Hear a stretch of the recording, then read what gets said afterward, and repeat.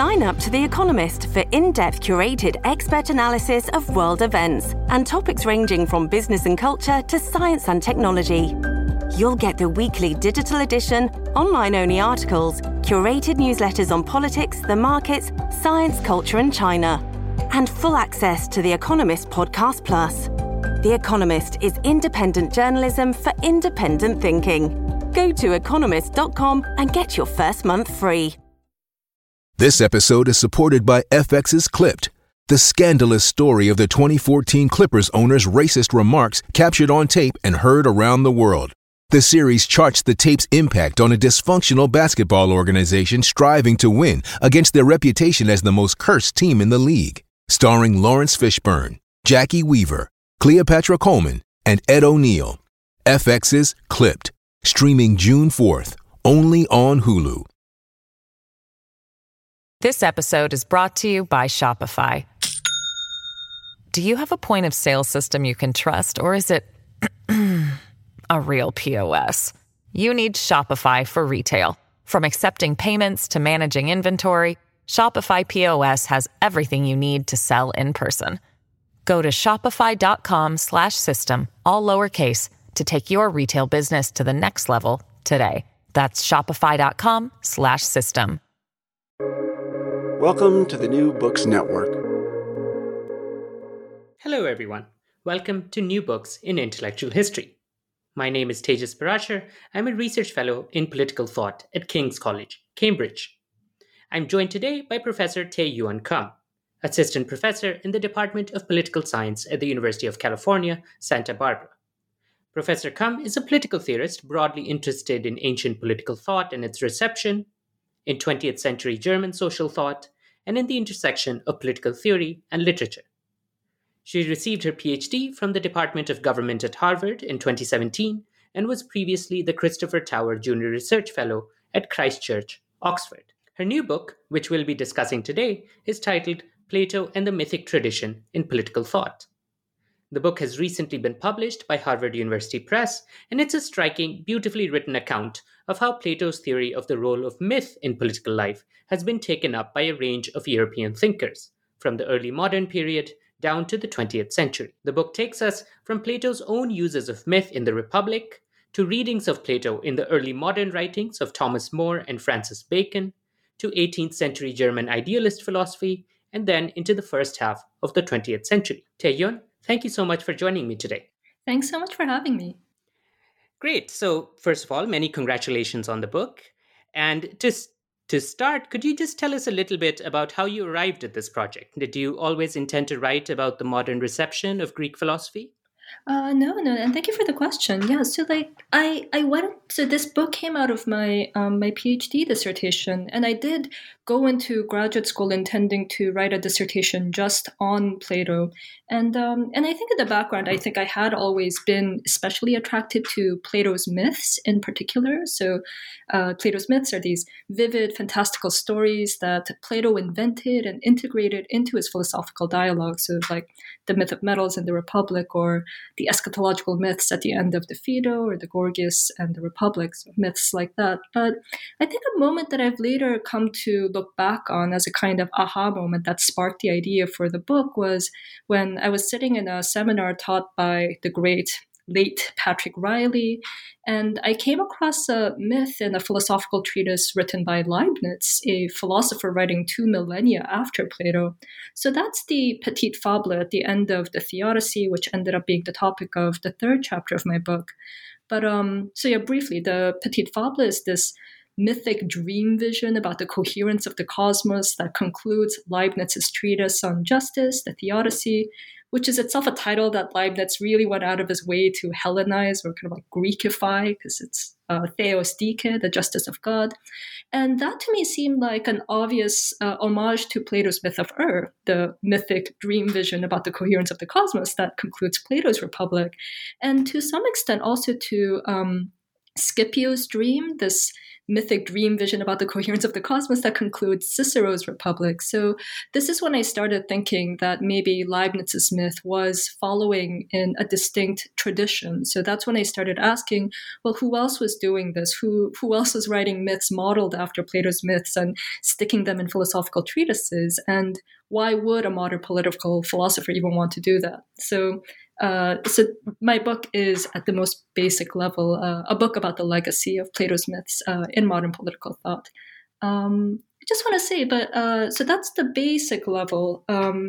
But there's also another level at which the book is also more broadly an inquiry into the place of myth in modern politics and philosophy. So post-truth politics really wasn't a thing when I started this project, but it very much was a thing by the time I was finishing it. And so I don't really define myth in terms of disinformation or things that are factually wrong. And this is something we can talk about later, but more recent shifts in culture and politics from the last several years have definitely helped impress upon me that myth is something that merits serious attention on the part of political theorists. So that was also something that was working in the background quite a bit later, in the later stages of writing this book. Fascinating. So I wanted to just ask you a little bit about the figure at the center of the book, Plato himself. So in a study of what you call the mythic tradition, is there a reason that you chose to focus on Plato and his legacy in particular? Is there anything distinctive about the Platonic approach to myth as opposed to, say, Homer or the epics? Yeah, sure. So I chose Plato because, Plato became important for my story because what I was trying to push back against was the certain canonical reputation that Plato has for being this kind of like founding figure for the entire Western intellectual tradition, and being that founding figure in a fairly narrow way, I think. So Plato at some point gained this reputation for having founded philosophy on kind of like rational grounds by divorcing it from the likes of myths. So in the formulation of this 20th century German classicist Wilhelm Nestle, Plato was at the center of this Greek revolution that turned the tide of philosophy so that it got set on this path that he called the path from mythos to logos, from myth to logic, I guess. And so that was what I was pushing back against, because I thought that reputation seemed very much in tension with the fact that Plato wrote these rich, beautiful myths. So I think that was the point of interest here.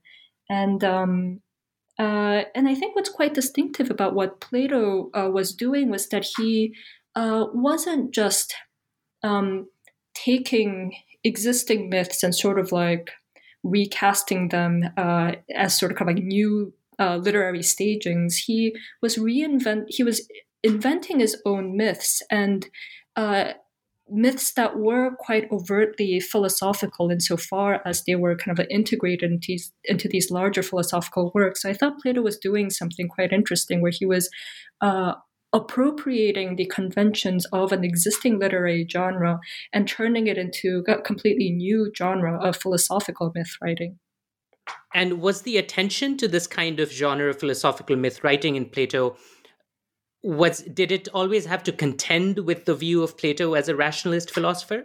Oh, yes, I love that question so much. So, yes and no. So, that reputation, that canonical reputation that I've just described of Plato being the sort of like champion of this kind of like progressive, rational thinking that divorces itself from myth is. The version that we've inherited is a relatively late construction in the reception of Plato. So that's very much an Enlightenment development, which I think is in itself a kind of like negotiation of a bunch of conflicting, warring accounts of the interpretation of Plato that made its way all the way down. So this is going to be a very crude history, but kind of like the two kind of like dominant traditions of interpreting Plato that are sort of in tension, that sort of get integrated into the Enlightenment account is a tradition of skepticism, and that really begins kind of like in the academy that Plato founded, but kind of like 3 generations after Plato's death, where the philosophers, these ancient Greek philosophers in the academy, started really emphasizing the skeptical spirit of Socratic investigation and saying that that is the essence of what Plato's philosophy was, and that is Plato's project. So academic skeptics were quite invested in kind of like denying the coherence of Plato's philosophy. If you really push academic skepticism into a certain direction, then the great virtue of that kind of philosophy is kind of like the disavowal of certain knowledge. So the theory of forms becomes quite inconvenient. So the dialogues that they like to read are kind of like the dialogues that portray Socrates in action, kind of like interrogating interlocutors and then ending in this aphoretic conclusions that say, "Oh, you have failed to tell me, Euthyphro, what piety is. I will never know." And that was kind of like the conclusion of philosophy. But then there's also this alternate, and so in that tradition, the myths would have been quite kind of like inconvenient and rather irrelevant things floating in there that didn't get emphasized. Whereas there is this other tradition, this like Neoplatonic tradition, as we would call it, that had these peaks in late antiquity and again in 14th century Italy, where the coherence of Plato's philosophy was something that did deserve a great deal of emphasis. So these were philosophers and interpreters who really fixated on the theory of forms and fixated on kind of like the extreme unity of the theory of forms, almost to the extent that it became this kind of like mystical thing that emphasized the unity of the one or the form of the good that unites all the forms over which it presides. And there the myths do become important, but in a very specific vein where it's sort of like the vehicle by which divine inspiration comes to be transmitted through the medium of a divinely inspired poetic philosopher.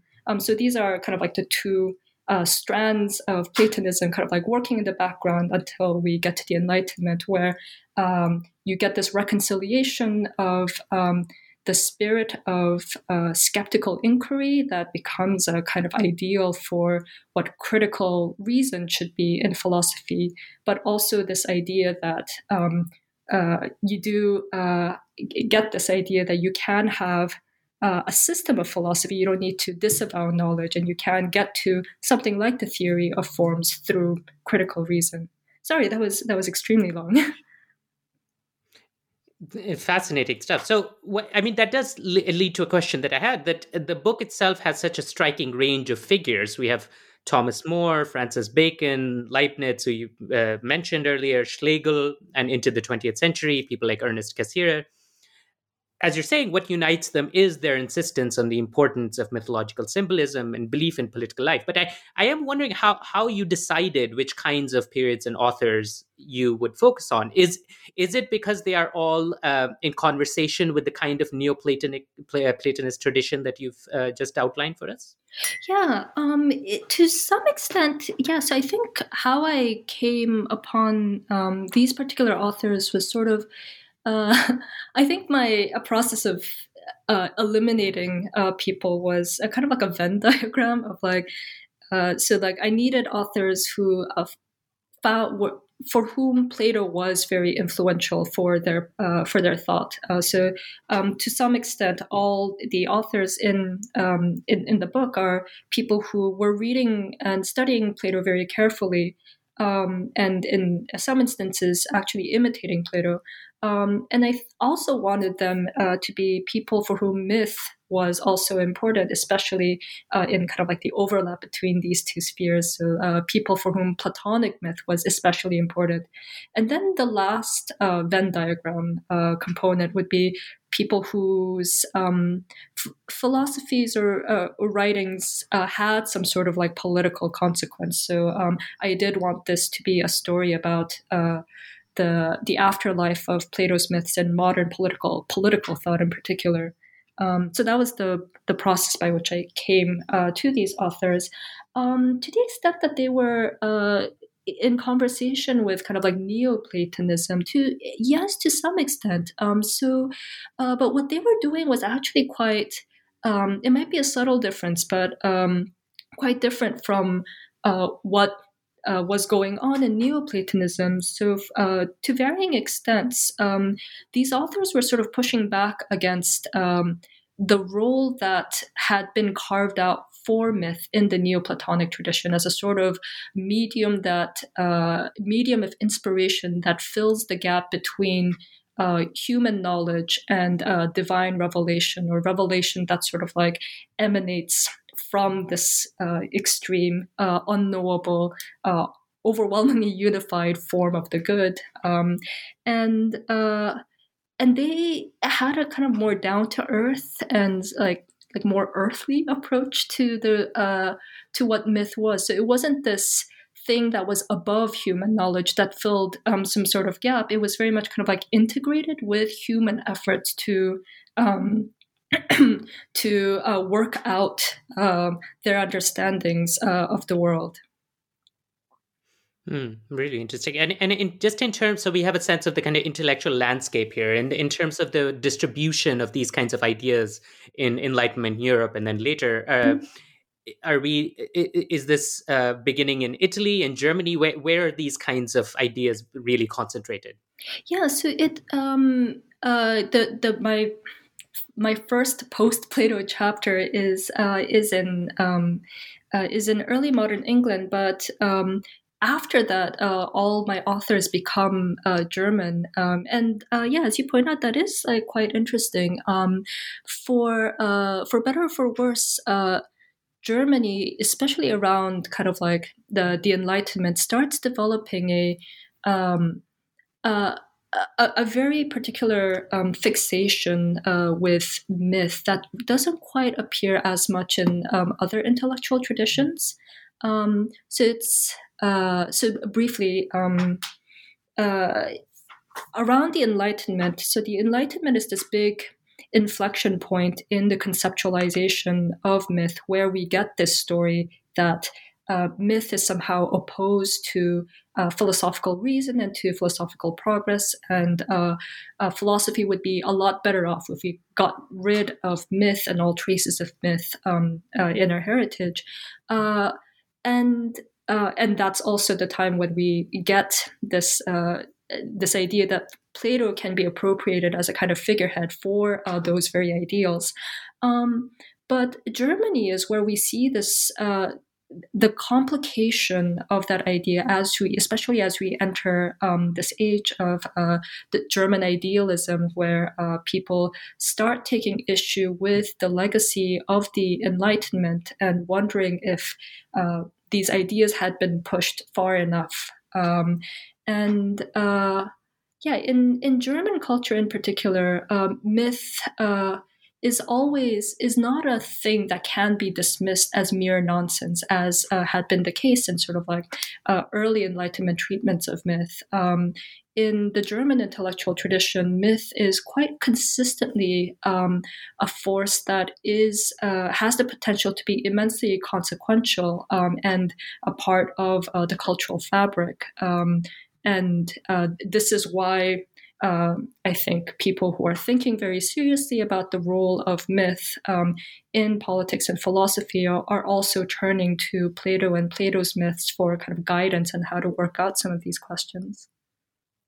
And how is that related to the more general preoccupation with ancient Greece in German intellectual circles?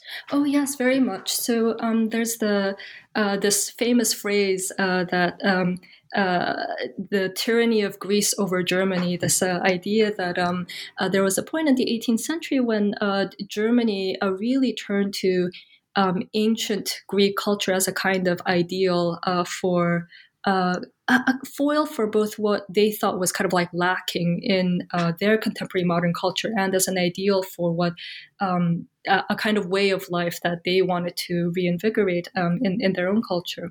And that's how kind of like the myths sort of get like imported into that discussion, because so much of what gets emphasized in the importation of kind of Greek culture into German discourse is filtered through mythology, because this very much becomes like, okay, this is the central thing at the heart of Greek culture. You see mythology expressed in the art of Greek, in the ancient Greeks. You see it in the literature of ancient Greeks, and they really thought of mythology as this thing that got expressed in kind of like all spheres of life in ancient Greece. And that's how they started studying mythology as something that held the key to understanding the Greek way of life. Mm.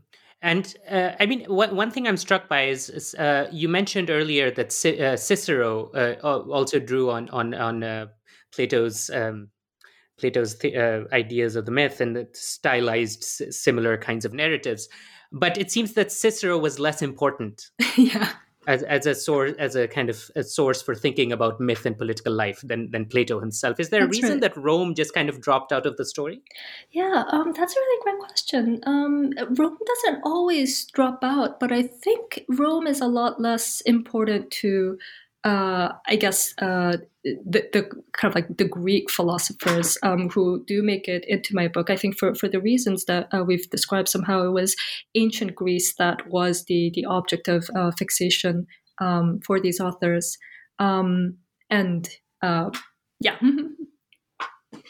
Yeah. And of course, that leads to one of the philosophers who plays a role in your book, which is Nietzsche, and his account of Plato as a kind of rational philosopher in The Birth of Tragedy. Could you say a little bit about how Nietzsche is relating to this earlier tradition of thinking about Greek culture as a culture of myth? Yeah, of course. So Nietzsche loved Greek culture, and he, I think, had very much. Nietzsche isn't always very good about, like acknowledging sources of his influence of inspiration for him. But I think Nietzsche had very much inherited this German tradition of being very fascinated by Greek culture, and but for Nietzsche, Plato was the guy who came out and ruined everything. Nietzsche's valorization of Greek culture in part also had to do with his admiration for the role of myth in Greek life. And Plato was the one who came around and overemphasized the Apollonian strand of culture at the expense of the more mythic, dark Dionysian strand. And I found Nietzsche very interesting that way, because in a way, even though Nietzsche is very critical of Plato and he sees him as the inaugurator of like philosophy where it all goes wrong from there, Nietzsche does very much subscribe to this narrative about Plato that I'm very much trying to push back against, where Nietzsche does see Plato as this champion of this rationalized way of doing philosophy at the expense of myth, and who also sets the course for all of Western philosophy that comes after.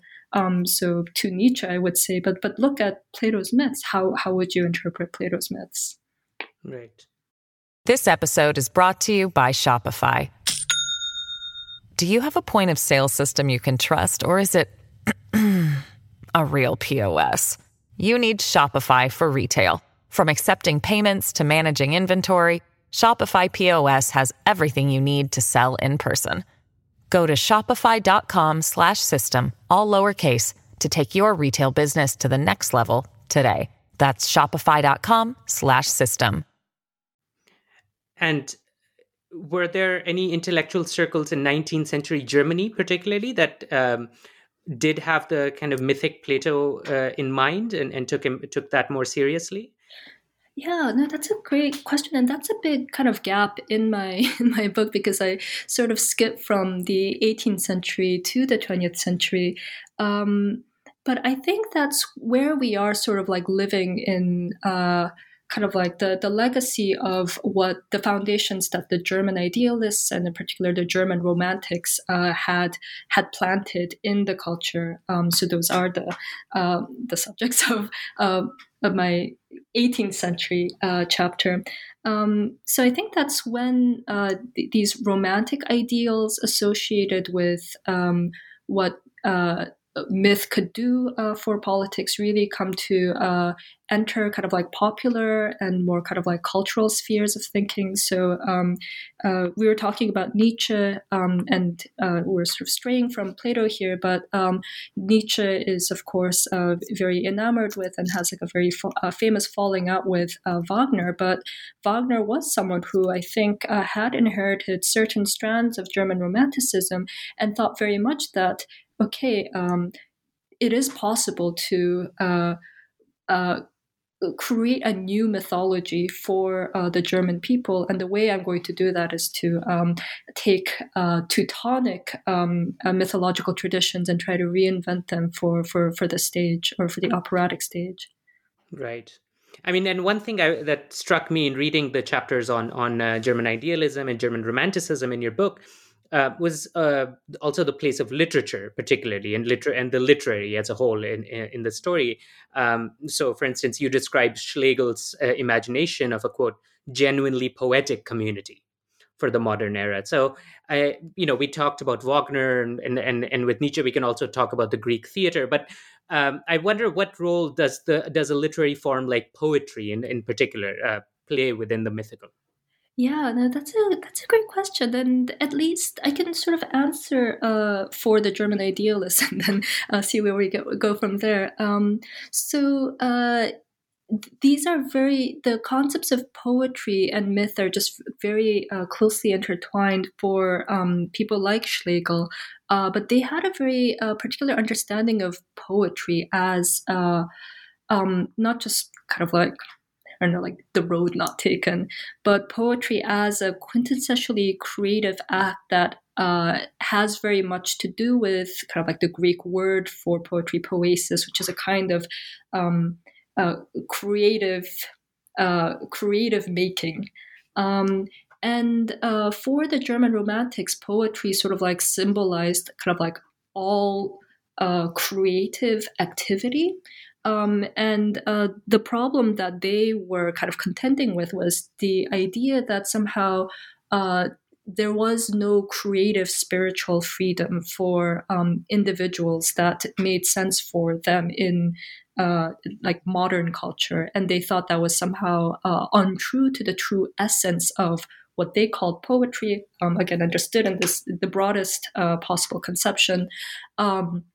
And they thought the essence of poetry was that poetry, art, etc., was that it like brought people together instead of kind of like individual poets isolated in society doing their own thing and not collaborating on anything that was unified. And this is where Greek mythology served as a source of inspiration for and as a kind of model for what they were thinking. So they're like, okay, so like Greek mythology occupies this super central place in Greek culture to the extent that it pervades all forms of art in Greek culture as they imagined it. And they thought that reviving that kind of role for mythology in modern culture could help remedy the situation where kind of like poets were creating individual works that didn't necessarily speak to each other or build on each other. So in the same way that individual Greek poets and tragedians would kind of contribute to the existing body of mythology that they had already inherited in ancient Greek culture, they thought that modern poets and artists and creative folk might be able to do the same if they had a new mythology that everyone was kind of drawing from and contributing to in turn. So mythology and poetry as a kind of almost civic culture in many ways. Yeah, very much, at least in that context, yeah. Yeah, I mean, it's also, but it's particularly striking then that there is a preoccupation with Plato, given the kind of standard view of how Plato viewed poets and poetry in the Republic as a kind of potentially subversive, dangerous act, right? Yeah, indeed, and Plato's banishment of the poets, I think, is very much tied to kind of like Plato's complicated relationship to myth in his period. So I think poetry back then was sort of like one of the default mediums through which a pre-existing mythological culture found expression. So, you would have like I don't know, like the myth of Icarus, for instance, and you might see this depicted in a particular Greek statue, but the way we kind of like know about it is also kind of like if like people wrote about Icarus and like put it on for the stage, or people wrote epic poems about it. So things like that. So those are sort of like the genre differences that I think we were talking about. And Plato's condemnation of poetry very much is tied to his condemnation of Greek mythological culture as it stood in his time, because when Plato is sort of criticizing contemporary poetry, all the poetry that he's criticizing contains mythological material, because there really was not a lot of, or at the time he wasn't thinking of other kinds of poetry where they're kind of like making up stuff without references to mythology. Yeah. And moving into the 20th century in our story, following you chapter 4, could you say a little bit about how the Platonic theory of myth and the reinvention of the Platonic theory of myth, how it responded to the particular developments of the 20th century? I mean, as you note, mythology came to have a somewhat unsavory reputation in the 20th century. It came to be associated with excesses of nationalism, particularly of fascism. And we can see this in Karl Popper's critical remarks on myth, for instance, which you discuss. So how did someone like Ernest Cassirer, for instance, who's trying to think about Platonic myth, how was a figure like that responding to the ways myth was being understood in the 20th century? Oh, yeah, great. Thank you so much. So as you mentioned, the 20th century becomes this huge inflection point for kind of like the history of people thinking about myth, because that's when Nazism happened. And up until then, I think all speculation on whether there can be mythology in modern politics and culture was quite speculative. And then the Nazis happened, and for everyone living through that period, somehow it just becomes like paradigmatically self-evident that when there is a resurgence of myth in modern culture, like Nazism and fascism is what it looks like. So that really ups the stakes for the place of myth and culture. And it just seems that, okay, if Nazism is what happens when people tolerate myth and culture, then maybe that's just too high a price to pay. And it really helps affirm the standard view that myth is something that is this regressive force that we should ideally be moving away from. The 20th century, for those reasons, becomes like this period where a lot of the themes that we've been kind of like talking about just really come to collide. So this is the theme of the place of myth in modern culture and politics, but also the idea of Plato as the founding figure of a coherent Western intellectual tradition that kind of like culminates in whatever philosophy is today. And the fact that Plato did write these myths into his philosophy, and these three themes seem like incompatible claims, or the idea that Plato can be this rational figure who also wrote myths, but also it looks like myths are bad. So this is why I think we get, say, like people like Nietzsche having to take a side and ignore the myths and portray Plato as the inaugurator of a rational tradition that ended up somehow being bad for all of culture. And with the advent of Nazism, you get a Popper, who you just mentioned, taking a similar verdict on Plato, but for very different reasons. So Popper is noticing the myths and saying, like, actually, Plato is not the guy that we thought he was. He did inaugurate this entire Western tradition of thinking, but actually he put myth at the center in the first place. Popper has this famous line where he compares the myth of or the noble lie to the Nazi myth of blood and soil. And he thinks Plato is the guy who planted these horrible and destructive mythic seeds into the stream of Western culture in the first place. These are the kind of tensions that people are trying to work out, and they produce kind of like different results.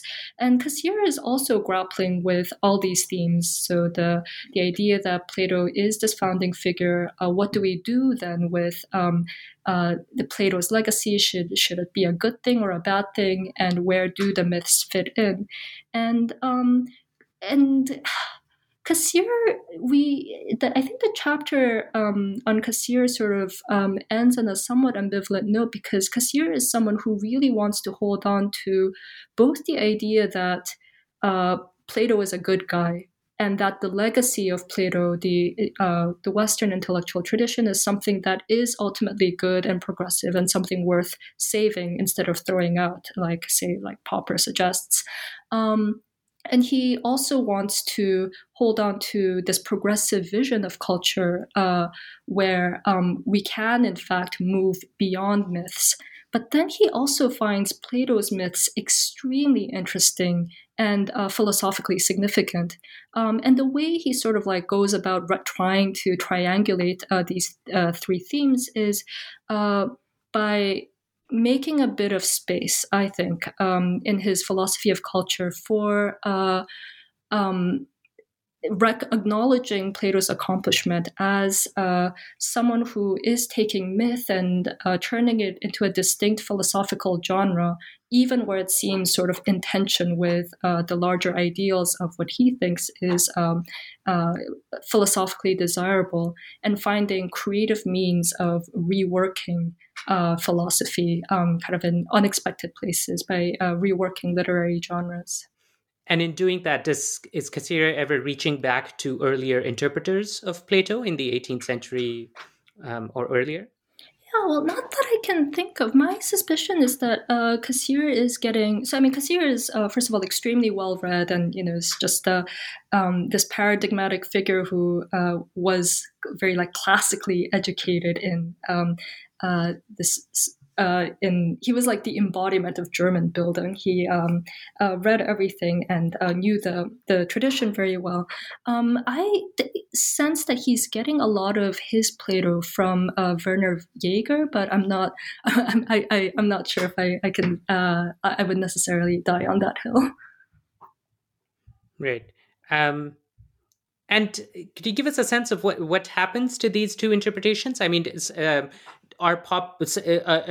someone like Popper ever respond to the Cassirer attempt to rehabilitate Plato in the mythic tradition? Are these two strands of interpretation ever in conversation with each other? Yeah, that's great. So I am quite surprised that there was that Popper and Cassirer haven't been brought together more often because they... to some extent, the Popper's verdict on Plato sort of represents this verdict that's sort of available to Cassirer when he's trying to think through where what he wants to do about, I don't know, like Plato's legacy, and what he wants to do about the fact of Plato's myths. And Popper represents a kind of like road not taken for Cassirer, because I think Cassirer is, for one reason or another, still very committed to liking Plato in a way that Popper isn't. Right. And one thing I'm curious about is whether the 18th century fixations on things like a civic culture, the role of poetry and mythology in cultivating a community, do those things become relevant for the 20th century attempt to rehabilitate Plato in the mythic tradition at all? Yeah. So, sorry, and I also didn't quite answer your last question. It's quite unclear how much take up there is of this tradition that I've sort of tried to reconstruct in my book. And at one level, Cassir's own star ends up fading because he very much becomes this sort of anachronistic philosopher whose vision of cultural progress starts looking quite Whiggish and outdated as the events, as people begin to reconcile with the events of the 20th century, and people start going for kind of like flashier philosophies that call for a more foundational overhaul of that inheritance and legacy. So to the extent that Cassir's philosophy doesn't really end up having a very outsized influence in kind of like what happens afterwards, we don't really hear much from say like Cassir's Plato either. Whereas kind of like Popper's interpretation of Plato does have a great deal of uptake, even though people don't really take Popper's actual reading of Plato seriously. They do very much start taking on board, especially as the events of the 20th century, the mid 20th century, end up giving into the Cold War.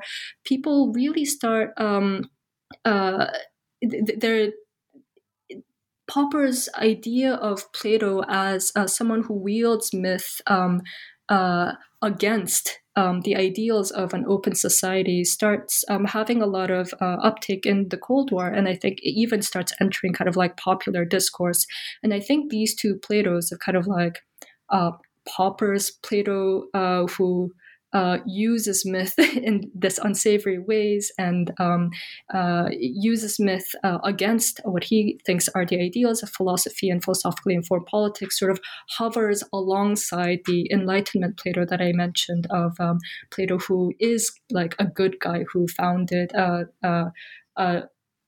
coherent intellectual tradition of being anti-myth. And I think these two Platos have both made their way into our own popular interpretation of Plato.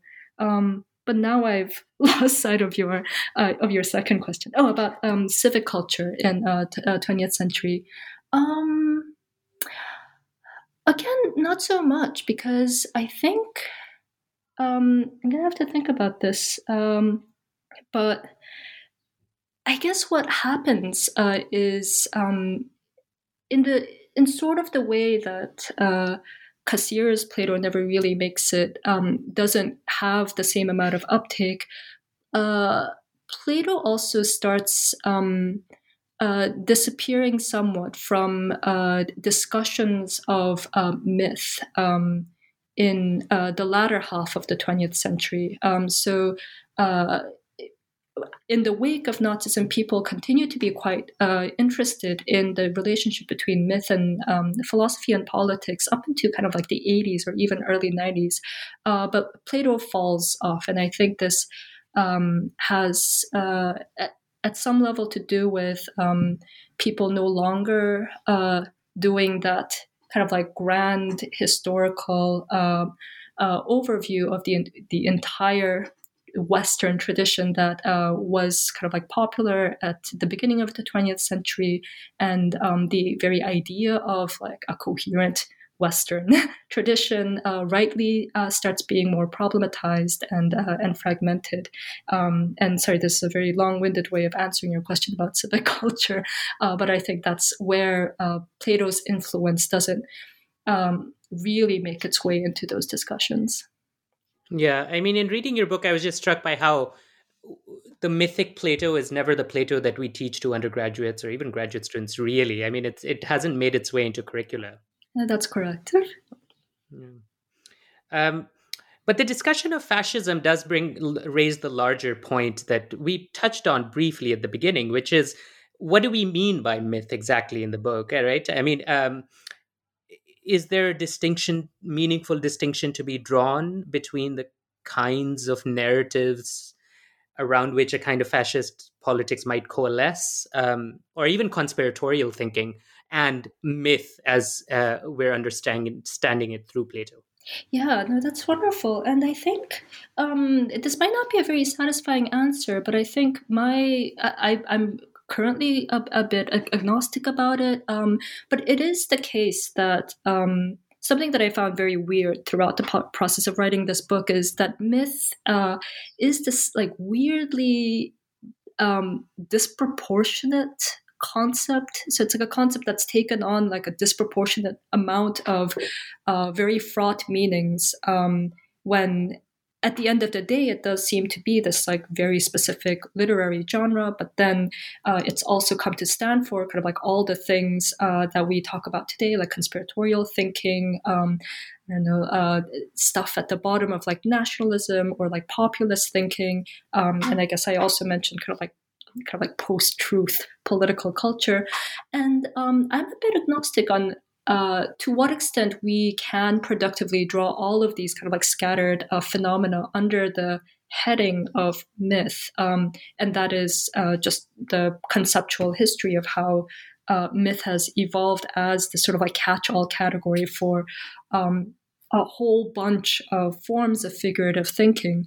At the same time, I think it is an interesting exercise to take that seriously. And I think when we take it seriously, what we see is that we get to have a renewed appreciation for the significant and consequential roles that these kind of like forms of thinking that we call myths seem to play in contemporary life. So it's no longer the case that we can kind of like pretend that these things are things that we somehow should have outgrown because we have outgrown traditional literary myths in the same way.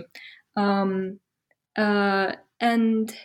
what Plato and his successors were doing was, I think, exploring that idea by reinventing a quite narrow and specific genre of philosophical myth and saying, can we use this limited genre to start exploring some of the more elusive phenomena underlying our thinking and culture that perhaps cannot be accessed quite as easily using kind of like the traditional toolkits of philosophy, but which might be reached and engaged with and maybe even reshaped through the writing of philosophical myths. And you mentioned that the post-truth question was not directly on your mind when you began the project, but it became more and more salient. So could you say a little bit more about that? Yeah, sure. So, and this is where I am sort of flailing a bit about, because I'm not really sure if I have definite positions on